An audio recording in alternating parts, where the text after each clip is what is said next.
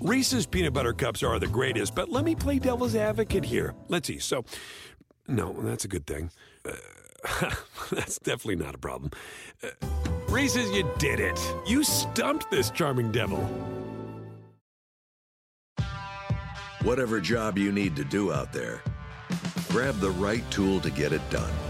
The new F-150 with an available hybrid engine and up to 7.2 kilowatts of Pro Power on board to power things on the go.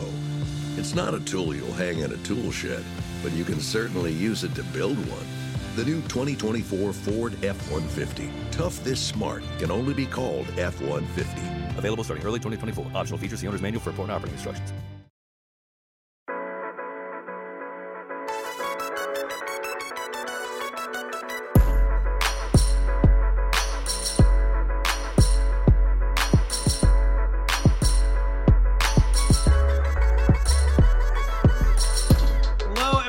Welcome to this Week 10 edition of A Good Football Show. We are more than halfway through the season. I'm your host, Patrick Daugherty, joined as always this week by Mr. Denny Carter. We're going to be taking a spin through the biggest headlines of Week 10, including Taysom Hill's surprisingly light usage in his return, the continued struggles of the Chiefs' offense, and Russell Wilson's return against the Green Bay Packers. We will then take a rest of season look at defenses struggling against the onesie positions in Denny's technical term. That means defenses giving up a lot of fantasy points to quarterbacks, tight ends, and some players you could be potentially streaming down the stretch against these teams. But, first, Denny, I don't know if the audience really knows this, but you and I, we're old. We are. We went to college on the GI Bill after the Great War. We voted for Adlai Stevenson twice in the 50s over Dwight Eisenhower. I mean, he did a good job winning the war. But we were Adlai all the way. So, Denny, just establishing that, I just want, what is something that you remember from the pre-internet era that is like an anachronism now that like the folks just won't remember anymore? It's really funny you're asking this, and for the folks listening, this is not planned. I said I want the prompt to be a surprise, and it is, but it works out because just yesterday I was wearing a T-shirt given to me by my brother-in-law. It has an old Blockbuster store on it, and it says, "Make it a Blockbuster night." Okay. A very, very boomer, millennial type thing to wear. I get it. But my son, who's 8, comes up to me and he reads it and he kind of looks at it. He goes, "What's that?" I said, It's a Blockbuster." He goes, "What's a Blockbuster?" I said, gosh. Oh, wow. Yeah, you wouldn't know. I said, "It's a place where you go rent movies." He goes, "What is renting a movie?"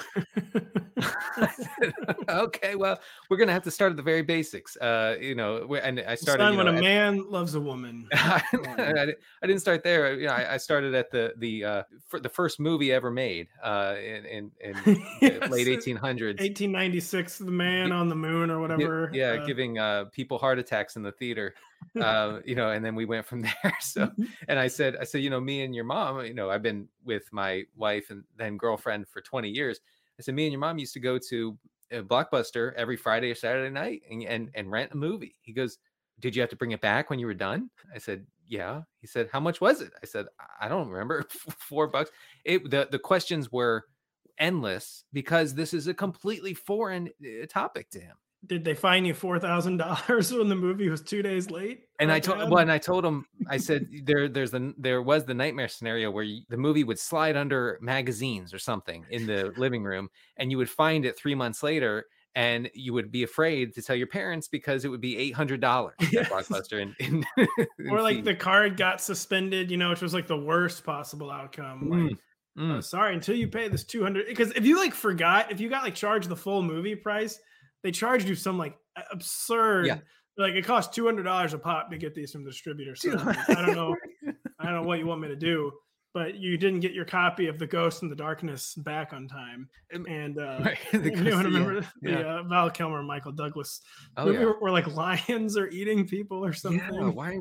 Yeah, so many lions. I think that was big in the 90s. Lions eating people. Big. Lions eating people was a huge 90s trope. The fear of lions was real. I have to say though that my kids don't even understand commercials.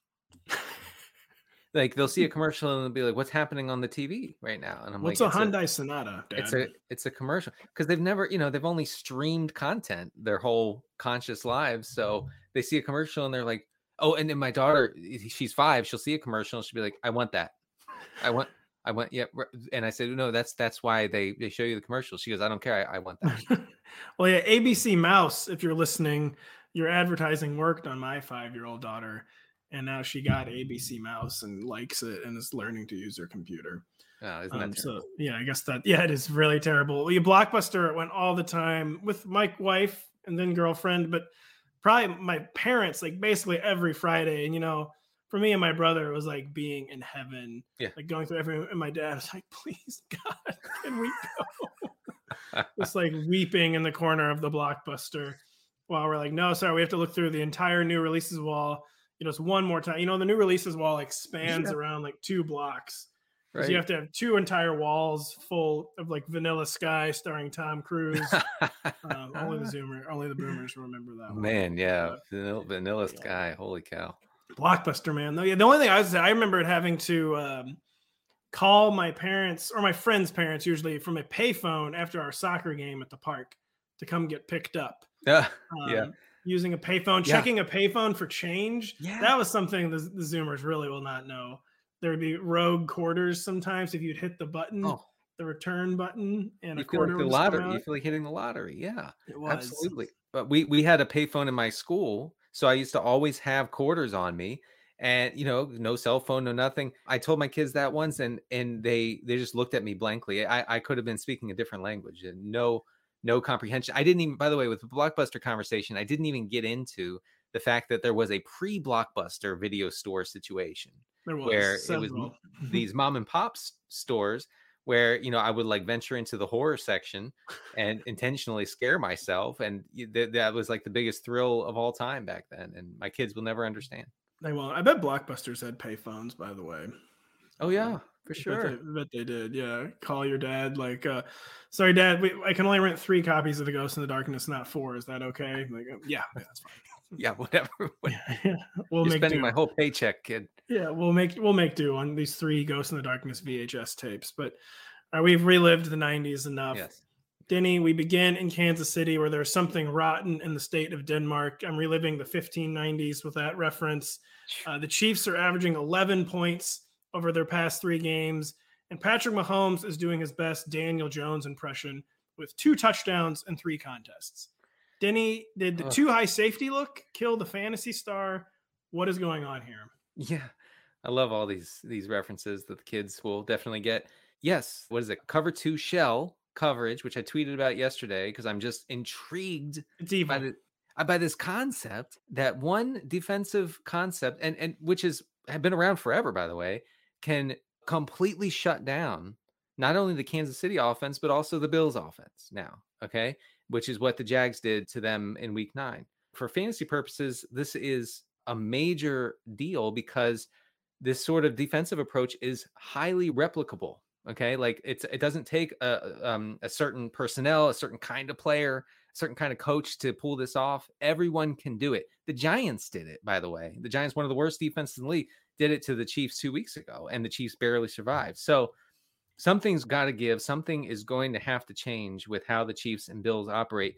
For now, here's what we know. In the Bills offense, this phenomenon benefits Cole Beasley tremendously, okay? He's basically become, as The Athletic described him, the de facto running back for Buffalo right now. Not Singletary, not Moss. It's Beasley doing that work. And we saw that with 8 out of 8 catches on 11 targets against Jacksonville. For Kansas City, I don't really know who benefits. I mean, besides the pass catching running backs, that's about it. It's certainly not Tyreek Hill and definitely not Travis Kelce. Well, yeah, there are no winners for the Chiefs because all it's really done is turn Tyreek Hill into Cole Beasley. He's getting like 9 or 10 targets every game, but has been under 100 yards 5 games in a row. He's been under 10 yards per catch 5 games in a row. Tyreek Hill. Wow. I mean, like, truly astonishing. I mean, just absolutely astonishing. And the yards per catch is not always a telling statistic.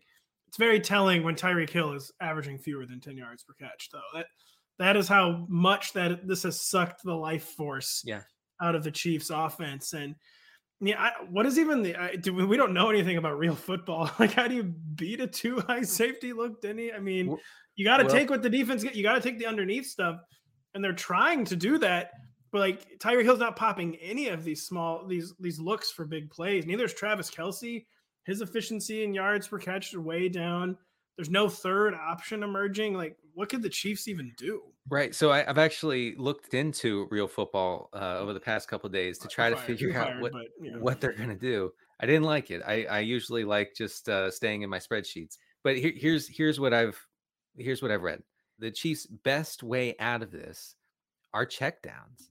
Okay, yeah. and that means checking down perhaps to Darrell Williams, perhaps to Jerick McKinnon, who looked pretty good, I think, last week against the Packers. Wait a second, Jerick McKinnon, like 10 minutes ago, this guy was like a fantasy force everybody wanted. Okay, he was the prince that was promised. Yeah, and so I think more of that. You know, we could see more of that. We could see more in Buffalo, and I hate to keep toggling between these two teams, but you know, I'm sure there are a lot of concerned fantasy managers with players on both offenses. In Buffalo, I think that means more Josh Allen running, which, you know, absolutely. He had a miserable day against Jacksonville. I get that, like his worst pro game, but he also had 50 rushing yards. That's not nothing, you know, and we can see more of that. I think the Bills are better suited to counteract this right now because, I mean, Patrick Mahomes is a pretty solid threat with his legs. You know, Josh Allen's like a Cam Newtonian type, like nuclear weapon with his legs. Like, and you're just leaving all this soft space over the middle of the field. They do really need, I feel like, some big Josh Allen runs to like put doubt back in the defense's mind. And the Bills are just better suited to counteract to do those. It's a deeper supporting cast. You have some natural busters of this type of coverage in Cole Beasley. Emmanuel Sanders can do both. He can actually operate down the field, but he's very, very good and comfortable over the middle of the field. Devin Singletary is comfortable in this area. You know, the Chiefs don't have their Devin Singletary and Clyde Edwards-Helaire right now. Where the Chiefs, just their lack of a third weapon is just, it is just killing them because teams are too high safetying them. They have enough defensive resources to throw, you know, to roll coverage over and over again at Tyreek Hill and Travis Kelce, even as they're doing this. And there's just not a third player making the defense doubt itself, making things complicated for the defense. I mean, Mecole Hardman's getting open occasionally, and then he's just dropping it every single time. Yeah, right. And right. Like, and Darrell Williams is fine, but he's not someone you game plan for. No. And like this, I feel like the Bills will come out. The Bills, first off, haven't gone into the funk nearly as deeply as the Chiefs. I mean, they did in week 9, but this hasn't like infected the Bills so far the way it has the Chiefs. And I do think the Bills are better suited to come out of this than the Chiefs right now. I do too. I think that with Kansas City, this is a deeply systemic issue that cannot be fixed this year. It can be tweaked maybe, but it can't be fully fixed. They can't like fully recover from what teams are doing to them. And I think, I hope I'm not alone here, but I really think this brings into question Patrick Mahomes' starting status in 12-team formats. You know, for a second, I legitimately thought you were going to say his status as starter. I was like, Denny, like, no. I'm not there yet. Maybe one more week, but I mean, but really, like, so if Taysom Hill gets the start this week, would you start Taysom Hill over Patrick Mahomes? No, I would.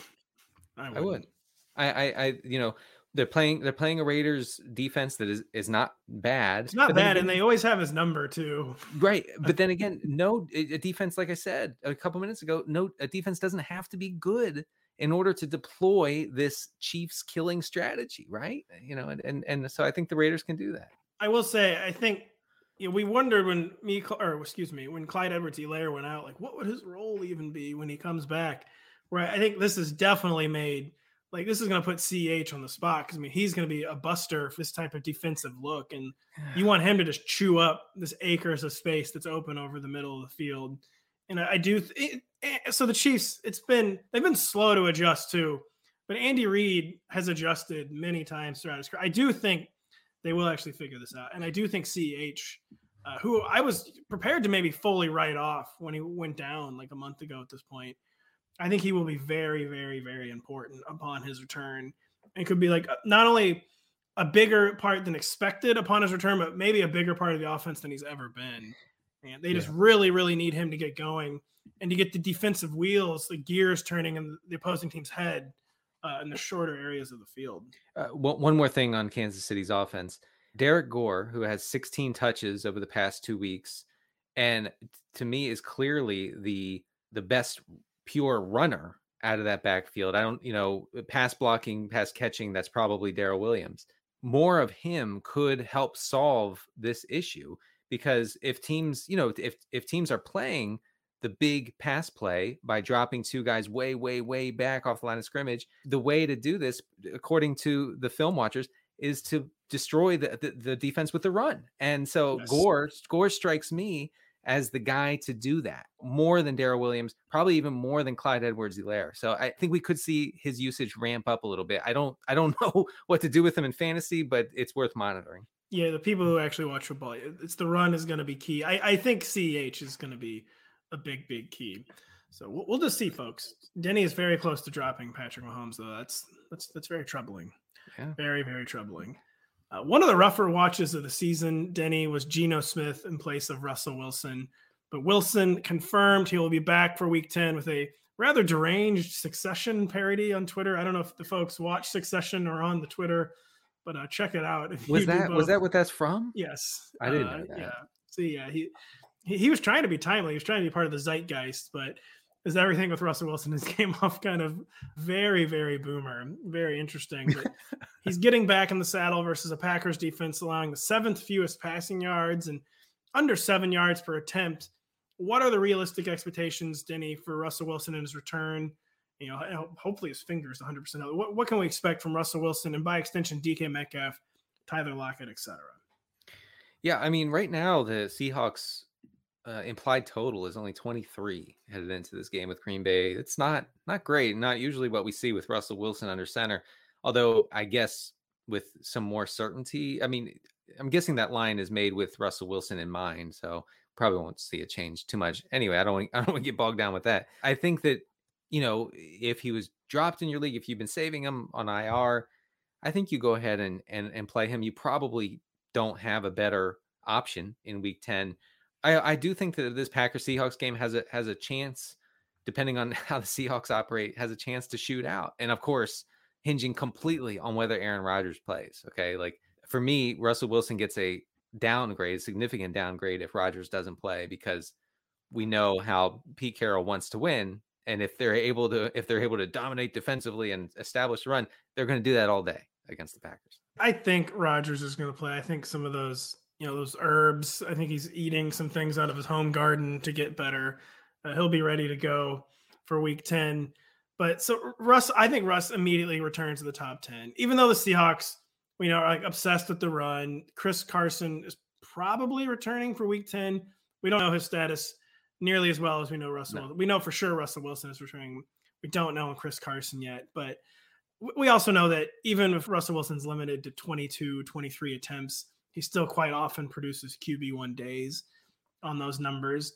I think Rodgers will play. I think the game will shoot out. The question with Russell, are you playing? I'm assuming you're going to say, are you playing Russell Wilson over Patrick Mahomes this week, Denny? Yeah. Are you playing him over Aaron Rodgers if Aaron Rodgers plays against Seattle's very bad defense? Well, I'm playing Rodgers over everyone. Yeah. He's going to be superhuman at this point. Yeah, I mean, it's so much elderberry, he's consumed. You have to factor that into your projections. You do. But yeah, I'm playing Russell Wilson over Aaron Rodgers, if you're actually wondering listening to the show. What? Really? All right. Would you play Dak Prescott against the Falcons? Are you playing Dak Prescott over Russell Wilson? Oh, yeah. All right, we'll see. Yeah, I mean, and so does this put Tyler Lockett back in the top 20, Denny? I think it puts DK Metcalf, honestly, back in the top 5. Who he was not getting like 10 to 12 targets, even Russell Wilson was playing, but he was consistently producing like top 8 or 9 wide receiver 1 days. And yeah, I think that volume just has to increase. I feel like his volume is going to be greater in the second half of the season. Does this get you interested again in Tyler Lockett, who has essentially fallen off the map with Russell Wilson out of the Seahawks lineup?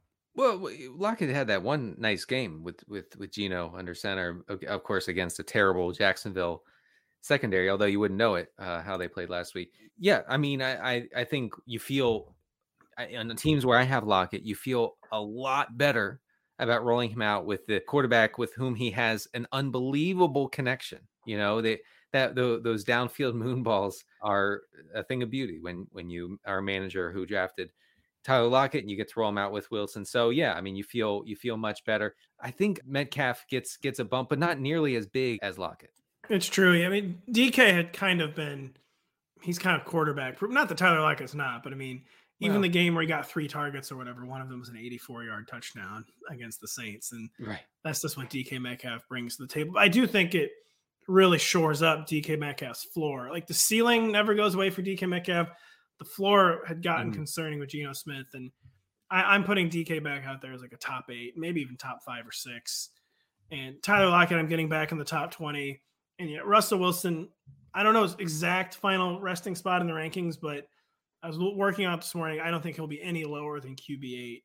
And I think you just got to get Russell Wilson back in there. Denny, is an elderly millennial. You have been an unabashed Taysom Hill fan, but he received only 3 touches in his Week 9 return against the Falcons as Trevor Siemian attempted 51 passes, volume Jameis Winston could only dream of. Has Sean Payton fallen out of love with Taysom Hill, or was this just a matter of a player coming off a lengthy absence with a very concerning head injury? Right. So the Athletics' Catherine Terrell wrote about the Saints quarterback situation. She's an excellent reporter, by the way. Give her a follow on Twitter. Definitely. She suggested that Sean Payton will probably wait until very late in the week, just like he did last week, to reveal his Week 10 starter against Tennessee, which is a great matchup, by the way, for any quarterback. She said that there's a chance Taysom gets the nod, but it's important to note that Payton said he never considered benching Siemian, even as Siemian struggled mightily in the first half of that Atlanta game. So that sounds like Siemian probably has the edge on starting over Taysom this week. Very disappointing, by the way. It is. From a fantasy standpoint. But there's also, I think, something that was overlooked last week is that Taysom didn't practice at all until Thursday. And I know he didn't have the injury designation. I know he came out of the concussion protocol. He was in the concussion protocol for a month. Okay. So I think that was a factor in how he was treated going into Week 9. I think that there's a very good chance of Taysom Hill getting some starts down the stretch here. Yeah, I mean, even if he's not going to get some starts, it's just his role Sunday was much smaller than his role when Drew Brees was the quarterback. Like, do we really think Trevor Siemian's going to keep Taysom Hill off the field more than Drew Brees did? I mean, just frankly inconceivable. It's just not going to happen. And the Saints are as opaque as it gets with injury information and like game plan information. They're like essentially a black box. You really can't get in there. But like you said, it was definitely overlooked that Taysom did not practice till Thursday, been away for essentially a month. And I think that had to be the reason why he was only on the field he was on the field for more than 3 plays, but why he only received 3 touches. Yeah. And it was a pre-planned thing too. He came in the fourth quarter. He attempted back-to-back passes. He completed both of them for 33 yards. Everyone's like, all right, keep Taysom in the game. And they took him out. And Sean Payton said afterward, no, that was like a pre-planned look, a pre-planned package, which again, very much speaks to they just didn't think he was ready coming after that long absence, and that they wanted to get him a taste basically, but it was going to be strictly limited. And I mean, we're just projecting again, you can't get information out of this team really, but it would be shocking if Taysom Hill's role did not grow, kind of just immediately in Week 10 against the Titans. Yeah, I would be surprised. If anybody inside the Saints organization has tips that they'd like to share, you can DM me. My DMs are open. Yeah, my DMs are open as well. So please, if you're listening, random Saints intern, tell us if we can start Taysom Hill. We want to know badly. Because Taysom Hill, man, if he were starting, like this week, the initial rankings, it's like Derek Carr is the QB 13 still, Teddy Bridgewater's the QB 15, Matt Ryan, Taylor Heineke. Like, we want to get Taysom Hill ahead of all these people. Would you have him inside the top 10? I mean, if Taysom Hill was announced as the actual starter, I would probably have him the QB 11 right now, right after Jalen Hurts. I have Patrick Mahomes as the QB 9, which I know some of the people don't agree with on this show, apparently. I mean, I get it. It's hard with Mahomes. I get it. And Jalen Hurts is the QB. I'd put him right behind Jalen Hurts because I mean, it's a very Jalen Hurts kind of game. But I'd have him between Jalen Hurts and Carson Wentz. So yeah, if we got a starting announcement for Taysom Hill, it's definitely QB1 season. Denny, the analytics people, they'll never be the same after Adrian Peterson's 1-yard touchdown to put a bow on the Titans' Sunday night victory over the Rams. But he carried the ball only 10 times for 21 yards. Jeremy McNichols was a little better on his 10 touches. Deontay Foreman actually looked the best on his 5 carries. What were your takeaways from the Titans' first week of life after Derrick Henry? Yeah, my takeaway was this. Why did they sign Adrian Peterson? I don't know. when they have 2 fine running backs in Jeremy McNichols and Deontay Foreman. Foreman had 5 carries for 29 yards. Looked excellent. And by the way, I know the Zoomers won't remember, but Deontay Foreman was a tremendous fantasy producer before his devastating Achilles injury. What happened, Denny? He popped his Achilles. Yeah, he popped his Achilles and it's sidetracked his career for what is it? Had 3 years now, 4 years? It's been, I believe Harry Truman was president. I get my dates mixed up in my advanced age, but it sounds like you've been reading a book from the Truman era. I actually have. It just feels like that. American Prometheus: The Life and Times of Robert Oppenheimer. I know it. There you go. So getting back to Deontay Foreman. So Foreman should definitely be rostered by running back needy managers who are, kind of just waiting for him to maybe emerge as not a workhorse, not a 3-down guy, but the primary ball carrier, early down ball carrier in an extremely run heavy offense. The pass rate over expectation for the Titans was 32nd last week against the Rams. The plan apparently is still to establish the hell out of the run. Well, that game is so weird too, though, because it's like not an instructive game going forward. You got Matthew Stafford, filming a shot-for-shot remake of Carson Wentz's week 7 or 8 or whatever it was when he threw the interception. We basically got that on back-to-back plays from Matthew Stafford, which totally changed the game. It made the game basically for both teams to throw this game in the trash for the film because there's 2 truly catastrophic mistakes. The Titans had like 250 yards of total offense, I think. They barely moved the ball at all, and they'd won very easily.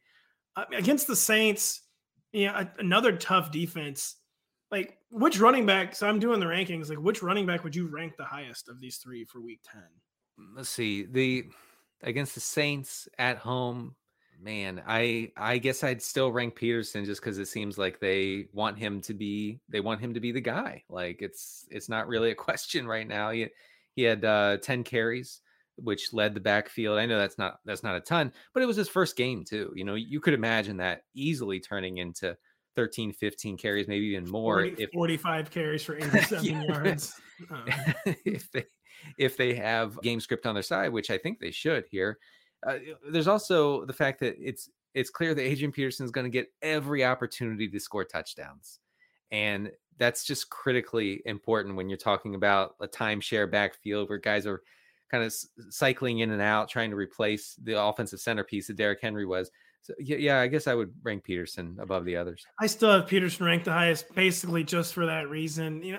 The Rams are a better team than the Saints right now, but I think this is gonna be like a much closer game. I think this is gonna be like a true like knockdown, drag out, like slobber knocker, basically. And like I think the Titans are gonna have a little trouble moving the ball, which I will hopefully create more pass catching opportunities for Jeremy McNichols. So I'm already kind of like trying to get galaxy brain. Like maybe I should have McNichols ahead of Peterson, but I have Peterson there just because it's hard to see anyone else getting the call at the goal line right now.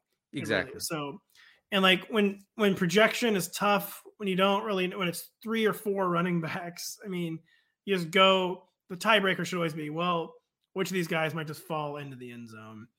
And right now, it definitely seems to be Mr. Adrian Peterson. Denny, we'll be right back. Dietz & Watson's been making meats and cheeses the right way since forever. What's that mean? It means never cutting corners, ever. It means cooking, not processing. It means our Virginia brand ham that's cooked to perfection, then twice baked to layer the flavors. It takes more time, but you can taste the difference. We come to work every day to do it the right way, even if it's the hard way. Because if it's not right for us, it's not right for you. Dietz and Watson, it's a family thing since 1939. Reese's peanut butter cups are the greatest, but let me play devil's advocate here. Let's see. So, no, that's a good thing.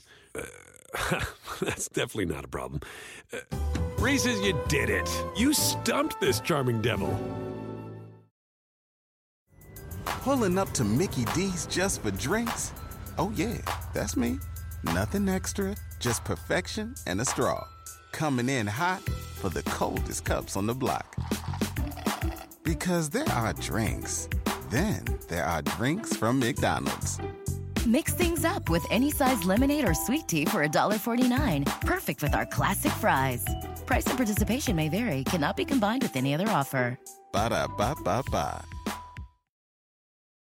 Get an edge in your fantasy league with player rankings, projections, tiers, and alerts for players on your team or who you're eyeing up on the waiver wire by signing up for NBC Sports Edge Plus. And do it at a discount. Use the promo code GOOD10 and get 10% off your annual subscription. That is GOOD10 for 10% off NBC Sports Edge Plus. Denny, in the first game after the trade deadline, Javonte Williams was outtouched, by Melvin Gordon, 23-17, but he outgained him 111-95. Williams looked really, really explosive against the Cowboys. On his 17 carries, he had gains of 11, 20, 7, 17, 37, and 10 yards. Very frequently picking up chunk gains, like very frequently going, 5 yards is like the platonic ideal of a good carry.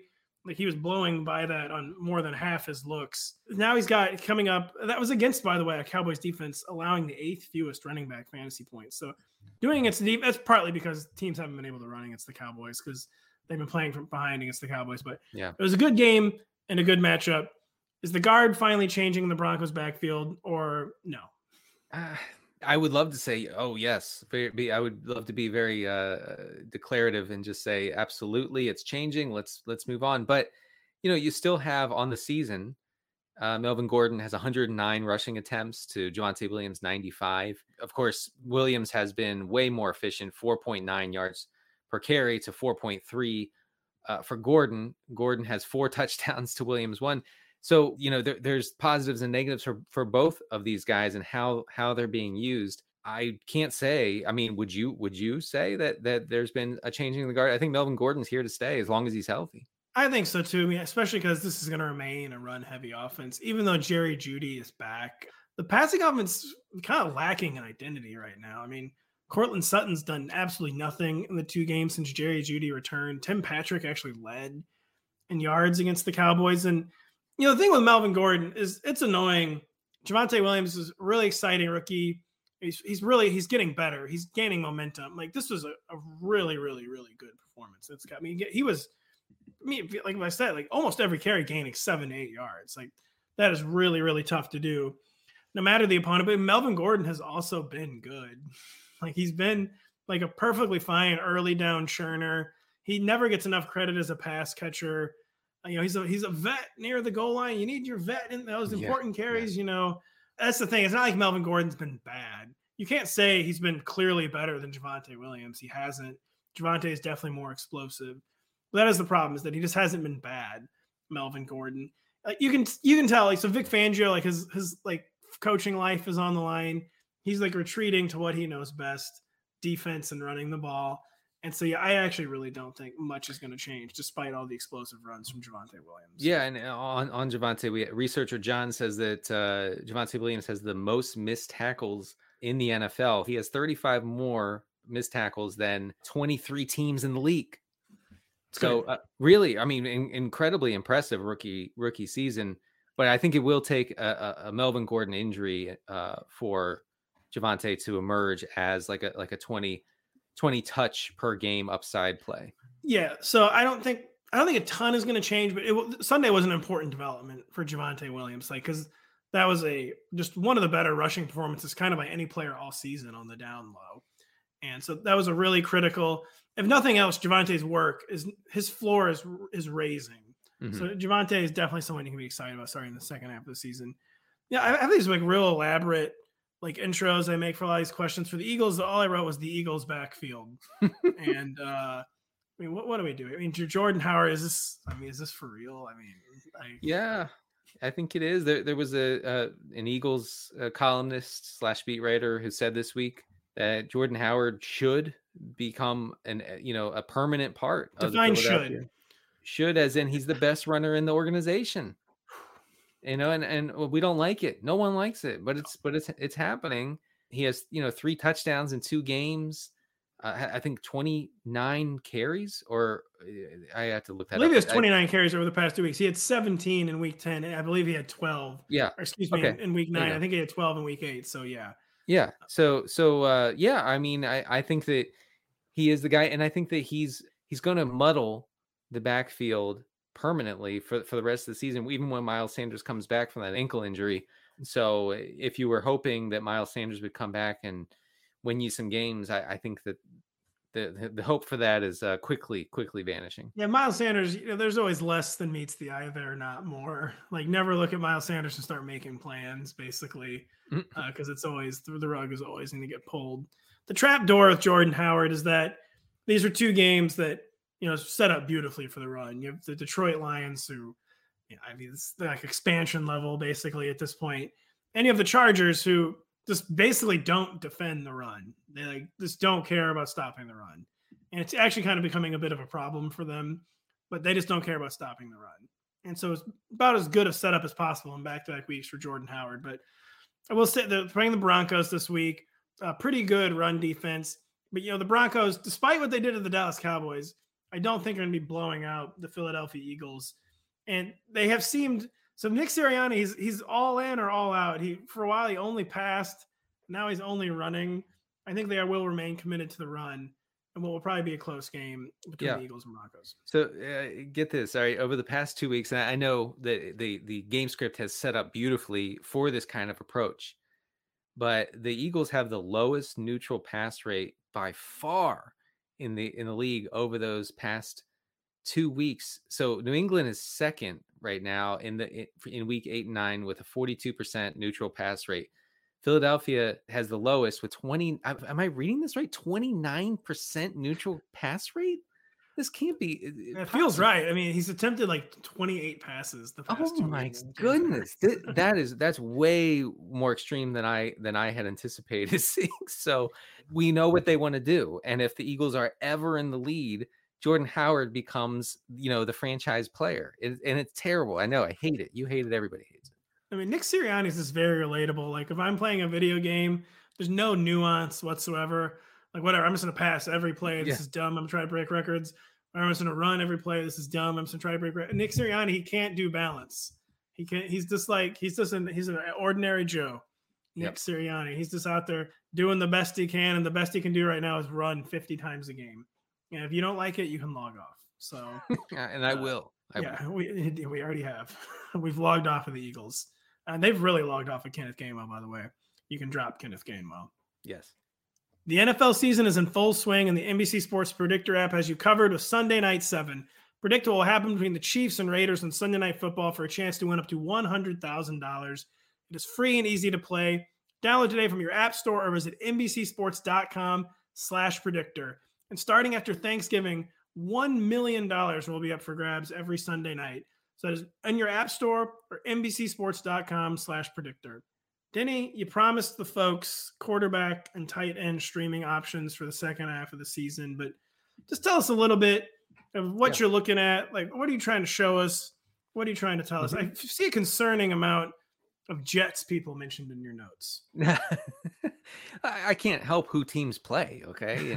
But this is a look ahead exercise I thought people would find actionable for week 10 and going forward. So after 9 weeks of NFL action, we have a good amount of data to kind of see teams separate themselves as objectively good / great matchups for quarterbacks and tight ends. Of course, this applies to running backs and wide receivers, but that gets a little more complicated because of the nature of those positions. So for tight end, we'll start with tight end. The Eagles and Colts have certainly emerged as teams that you want to target with tight ends week in and week out. We'll start with the Eagles, who have allowed the most tight end receptions this season and a whopping 27% target share to tight ends. No other team is really close except for the Ravens. The Ravens are stunningly high. Yeah, the Ravens have played like every week. It's like, oh, they're playing 1981 Kellen Winslow this week. That doesn't seem fair. They're playing 2004 Tony Gonzalez again. Yeah, so they faced a really, really tough slate of tight ends, the Ravens. But the Eagles, it's a different story. Yeah, and so teams are really attacking via the tight end, via the middle of the field. So anybody catching passes in the middle of the field against the Eagles, you're gonna want that guy for that week. So that means that Noah Fant, if he's back from the COVID list this week, he gets the Eagles this week. Adam Troutman, who had a really strangely nice high volume game last week, 1 week after I had written him up as a good play, and he did nothing. He did nothing, but he got looks that week, by the way. He's back in the mix in the Saints office, Troutman. So Troutman, just irregardless, I guess some people claim isn't a word, irrespective of the matchup, is already climbing the rankings. So it's good to know that he has an actual good matchup coming up. Yeah, and Troutman plays Philadelphia in week 11. And then something noteworthy, I think, especially because if Logan Thomas, who's been out with a hamstring injury forever and ever, if he comes back and resumes his role as an every play tight end in the Washington offense, who's running, the most, one of the, top 2 or 3 most routes among tight ends, if he returns to that role, he gets Philadelphia in both week 15 and week 17. So he could be a major factor, Logan Thomas or Ricky Seals-Jones, depending on Thomas's health. They could be major factors against the Eagles in the fantasy playoffs. So real quick, so Logan Thomas, pretty good chance he's coming back this week. Is he immediately supplanting your boy Ricky Seals-Jones? Is the dream over? The football team, for some reason, has been, they really like tight ends that play every snap, which most teams do not operate this way. But the football team seems very, very interested in this. Is Logan Thomas for sure just immediately ahead of Ricky Seals-Jones again? Unless the plan is to ease in Thomas and see how his hamstring is doing, I think that he will resume that every down roll where he never blocks and he runs a ton of routes. And even if he's not great or Taylor Heineke's not great, he can still produce because he still has a decent floor because of that kind of usage. So that's what I would expect. That's what I expect too. I have Logan Thomas ranked as such this week. And you're mentioning the tight ends to face the Eagles, and I said you have a lot of Jets. You're saving most of the Jets for the Colts, it appears. I mean, are we not streaming Ryan Griffin against the Eagles in week 13, Denny? Yeah, right. Well, it of course depends on Tyler Kroft's injury status. Cut his but like we've said on the show, Ryan Griffin becomes the primary pass catcher in every offense he's in. So it's true. And he was last Thursday night. I'm like, can we just get this game over with? And every time I look at my screen, there was Ryan Griffin doing something. Catching, yes. He caught a touchdown, lots of garbage time targets. So yeah, the second team I wanted to mention is the Colts. The Colts have allowed the second most tight end receptions and give up a 23.5% target share to tight ends. Some tight ends playing the Colts. Dan Arnold in week 10, my guy. His usage is out of control, by the way. People need to accept that Dan Arnold is for real. He's getting 8 targets a week. He is for real. It doesn't get better than this matchup for Dan Arnold. The Jags are heavy underdogs. I don't believe in anything that happened last week. I think the Jags are the best team in the NFL now. It's a terrible line that they're heavy underdogs. They beat the Bills at science. Yes. People forget. The media has forgotten already. But yeah, Dan Arnold, great spot in week 10 against the Colts. And he gets them in week 18, which feels weird to say. But so Dan Arnold should be on rostered in every 12-team league.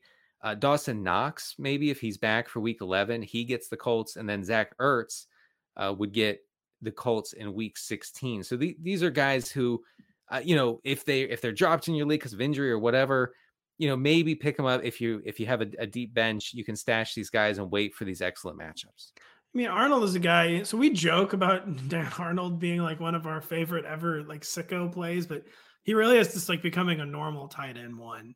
And the volume has just been that good. The Jags seem to lack other ideas. Like Marvin Jones, they can't get going. Laviska Shenault, they can't get going. I mean, Jamal Agnew, shockingly, was an apparition, did nothing in week 9. And the only guy who is getting truly consistent looks has been Dan Arnold. So as much as we joke about him, I really do think Dan Arnold has become a tight end one. And it's good to know that he's got such a good matchup for week 10. You want me to shift to the next position, Denny? Yeah. Yes, let's do that. We're going to shift to quarterback, where you inform me that the Dolphins and Eagles are two low-key, in your words, great quarterback matchups. Yeah. We say low-key. And when we try to appeal to the Zoomers, I don't really know what it means, but I'm just going to keep saying that when I can. So we'll start with the Dolphins. The Dolphins have allowed the most passing yards in the entire NFL. They're the 9th most extreme pass funnel defense in the league. So teams are really attacking them through the air. Now, this is contingent on the number 2 pick in the 2021 NFL draft not playing, but the Jets get the Dolphins in week 11 and week 15. So if Mike White, who I believe should play this week if Zach Wilson is not ready, because it will be Mike White. I don't think it's going to be Josh Johnson. I think it will be Mike White. We don't know Zach Wilson's status yet. So yeah, follow my logic here. If Mike White can start, if he can once again prove himself like he did in the first drive against the Colts and then 2 weeks ago against the Bengals, I think he has a decent shot at starting week 11 or against the Dolphins. It's a great matchup. Also, the Saints. We just talked about the Saints quarterback situation. The Saints get the Dolphins in week 16. If by that time Taysom Hill has seized the starting job, he will have an incredible week 16 matchup. Again, fantasy playoffs, and it could be Taysom's season. So real quick, Zach Wilson, they've said, is probably going to practice this week. He doesn't seem terribly likely to start this week, but unfortunately, Zach Wilson seeming like a fairly good bet to actually play in week 11 against the Dolphins. Would you dare stream Zach Wilson against the Dolphins, Dan? No, I wouldn't. It sounds funny, it'd be like, oh, Mike White, yes. Zach Wilson, no. But we haven't seen anything from Zach Wilson except for like a fluky second half performance against Tennessee 4 or 5 weeks ago. That's the only good that we've seen from Zach Wilson. So no, I wouldn't, unless you're desperate in like a super flex league or something. I don't think I would. You mind if we go to the next team here? No, we're gonna stay with this team real quick. You really buried the lead about the Dolphins and that they're playing PJ Walker in week 12 of the Panthers. I intentionally didn't mention that. So you buried the lead. But you're right. They do play the Panthers. Technically, they do play the Panthers. So, I guess PJ Walker would have some intrigue in that sort of matchup if he indeed starts. Okay, but you are released from the Dolphins. You can move on to the second team. The Eagles. So the teams are bludgeoning the Eagles on the ground, but the Eagles are allowing a 75.5% completion rate this season, which is the highest in the league by a good margin. They have allowed recently that they've been more generous to quarterbacks. They've allowed at least 23 fantasy points to 5 of the past 8 quarterbacks they've faced. And here's the actionable piece here, okay? Because I know everybody's waiting for actionable advice. Daniel Jones plays Philadelphia in both week 12 and week 16. I know that Daniel Jones is an uninspiring option after what we saw last week. But, matchup wise, it doesn't get a whole lot better for him in week 12 and week 16. Well, and he's playing the Dolphins in week 13. Yes. So what you're saying is you need to pony up for Daniel Jones on Fab this week and get Daniel Jones on your bench. I think that's what you're saying. I'm not saying that, I would say. And you want to know a truly insane Eagles stat that NFL researcher Scott Kaczmar turned up is that the Eagles have had 5 games so far this season where the opposing quarterback has completed more than 80% of his passes. Oh. There had never been in NFL history a team allow more than 3 quarterbacks to complete 80% of their passes in a season, and the Eagles have already shattered that by 2 games. So I said Nick Sirianni, he's all in or all out, and he is all out on defending the pass right now.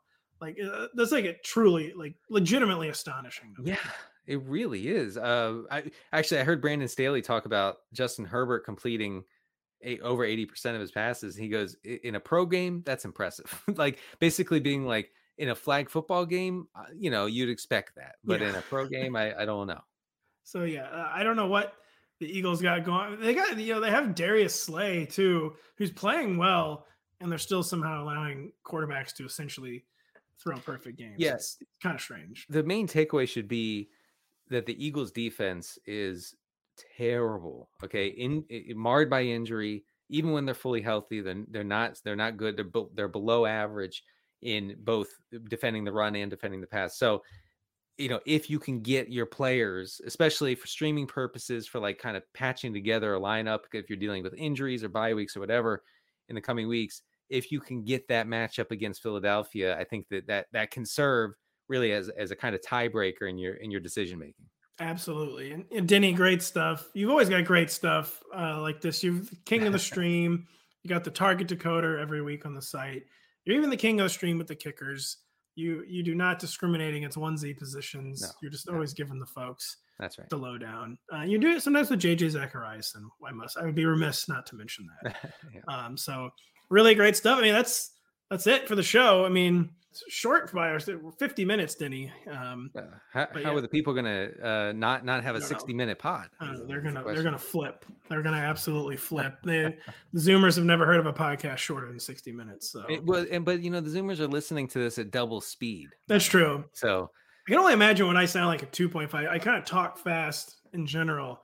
At 2.5, I probably thought like Jay Leno. I'm just like, hey, Denny, the Eagles, the Indianapolis Colts, Ryan Griffin. Come on, what are we doing here? I had the great pleasure of listening to our Thursday podcast at half speed last week.